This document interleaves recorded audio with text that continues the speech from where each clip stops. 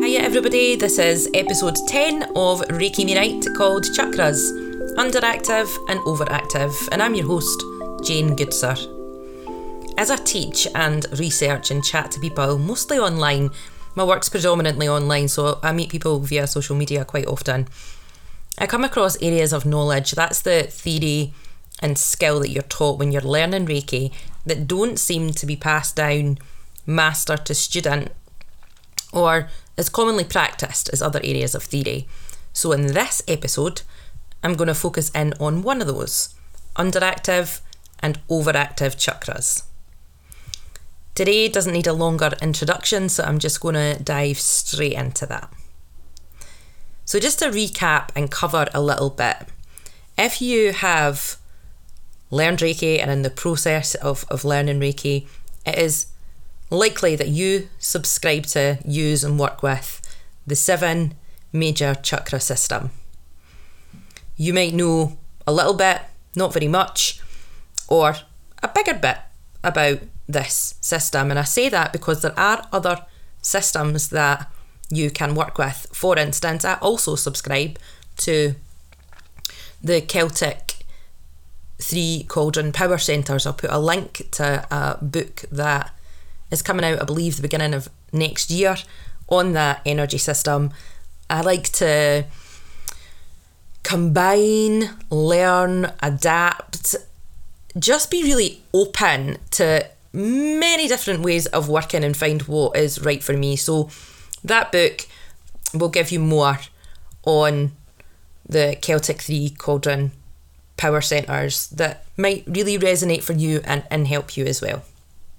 Getting back to chakras. There are 7 major chakras. Today, for the purpose of overactive and underactive, I'm going to focus in a little bit on 2 of those. One from the upper spiritual set of chakras, if you like, and one from the lower, the physical set, if you like, the heart being the hybrid area. That is the throat chakra and the solar plexus chakra. I number those, if you're used to working in terms of numbers, 3 and 5. So I number from crown chakra down the way, not root chakra up the way. I find that works best for me.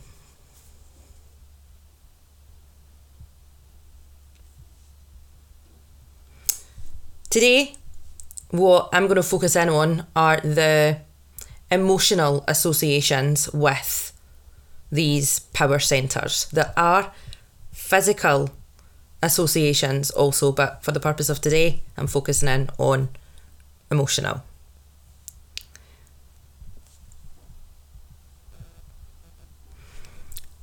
Chakras can be underactive or overactive. Both can create an energy block, stagnant energy. It's perhaps useful to think of each energy centre as being associated with a spectrum of qualities that are fluid throughout the course of a day rather than static. And how these qualities manifest in everyday life can have general themes but are specific to each unique individual.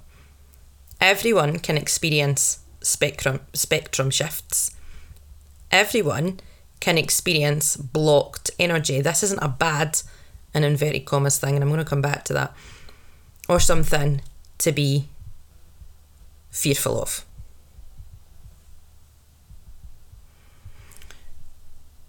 Focusing in on the throat chakra. This is the great cathedral of sound. And when flowing well and in balance, a person's able to communicate and articulate themselves with ease and with clarity.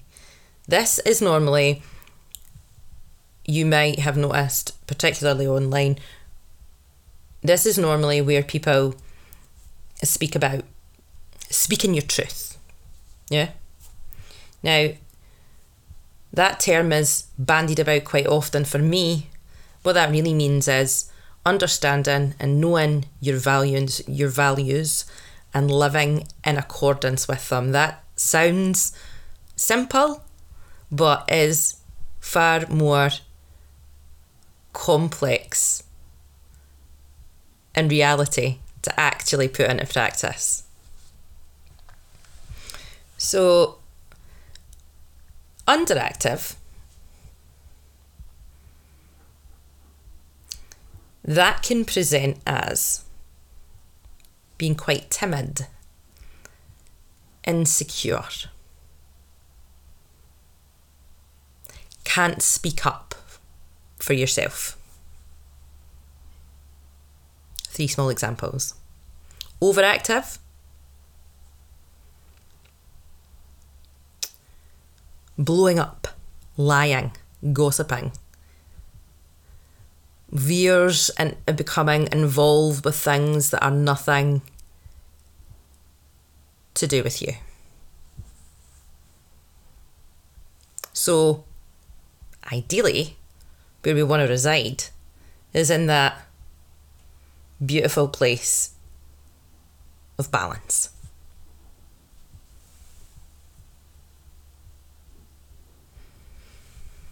And then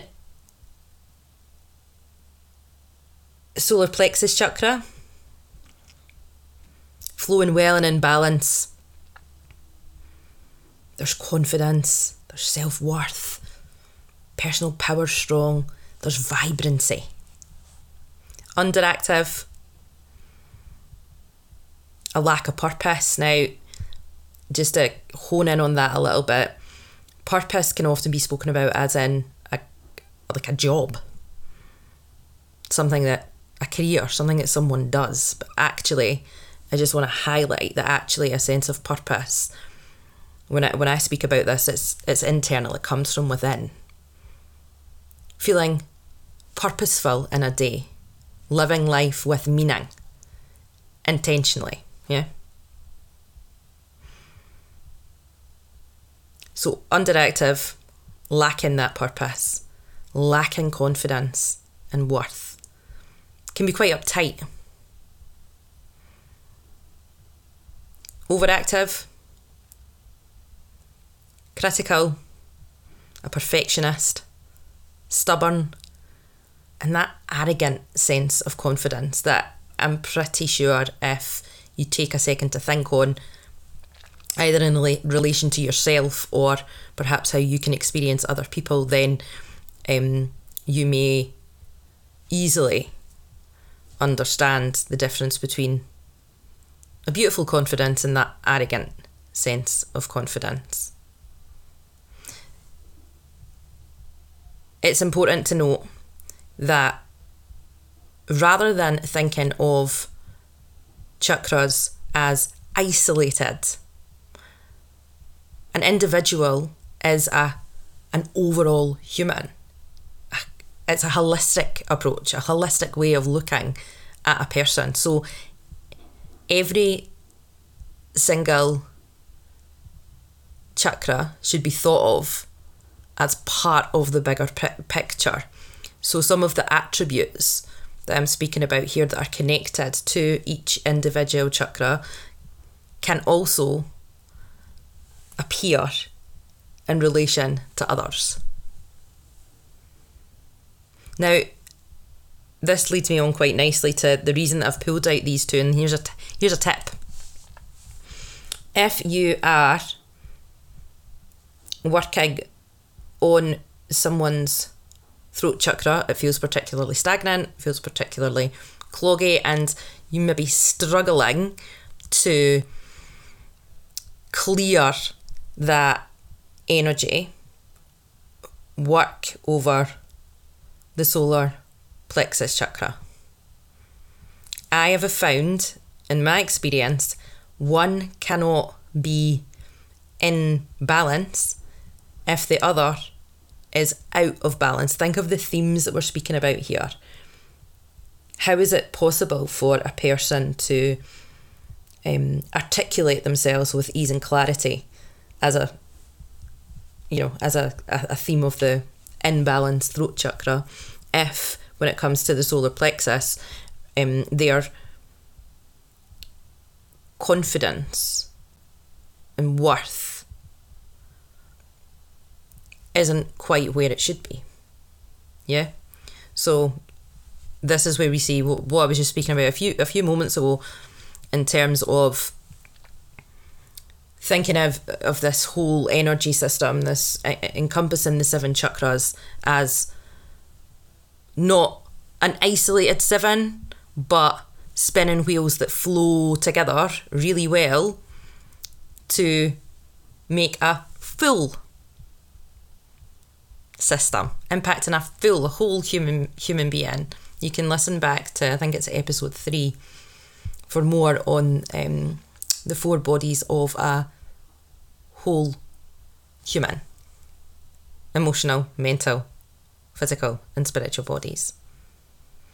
I also just want to say here that it is natural for every single person to experience ebbs and flows. Yeah? So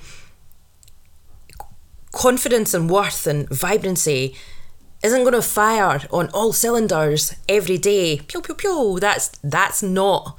Think back to last week's episode when I'm speaking about natural seasons and cycles, internal and external. Bringing awareness to these areas, these chakras, focusing on healing lived experience as opposed to leaving that unexamined, is where great personal power lies.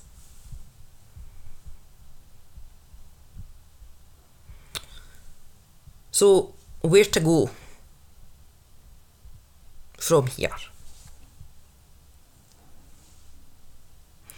Firstly, you'd want to know and identify these, let's call them behavioural traits, in your own life, your own day-to-day, because we can only understand and support others to the extent that we're willing to understand and support ourselves. So doing this will absolutely help you to support clients in a much more confident way. And if you listen back to episode 1, you'll have understanding of the thread that weaves through the 3 key components of learning Reiki. Firstly, knowledge, your skill in your theory.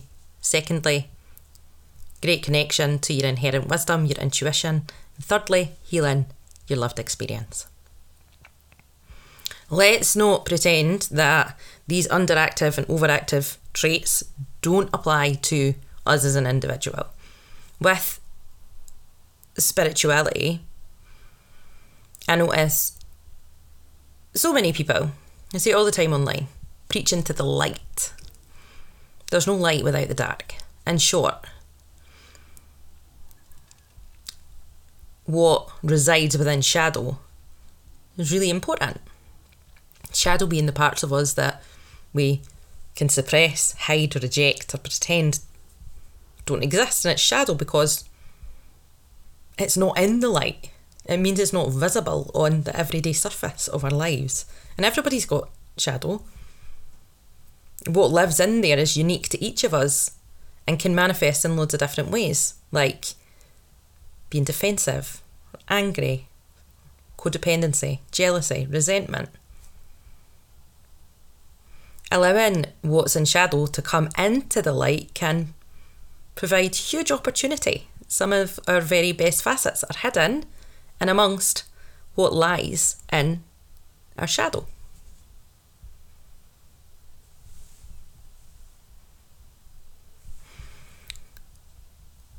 So where I'd suggest you go to first to gain knowledge on underactive and overactive traits for each major chakra, you could reach out to your Reiki master if you can't find your notes from your learning.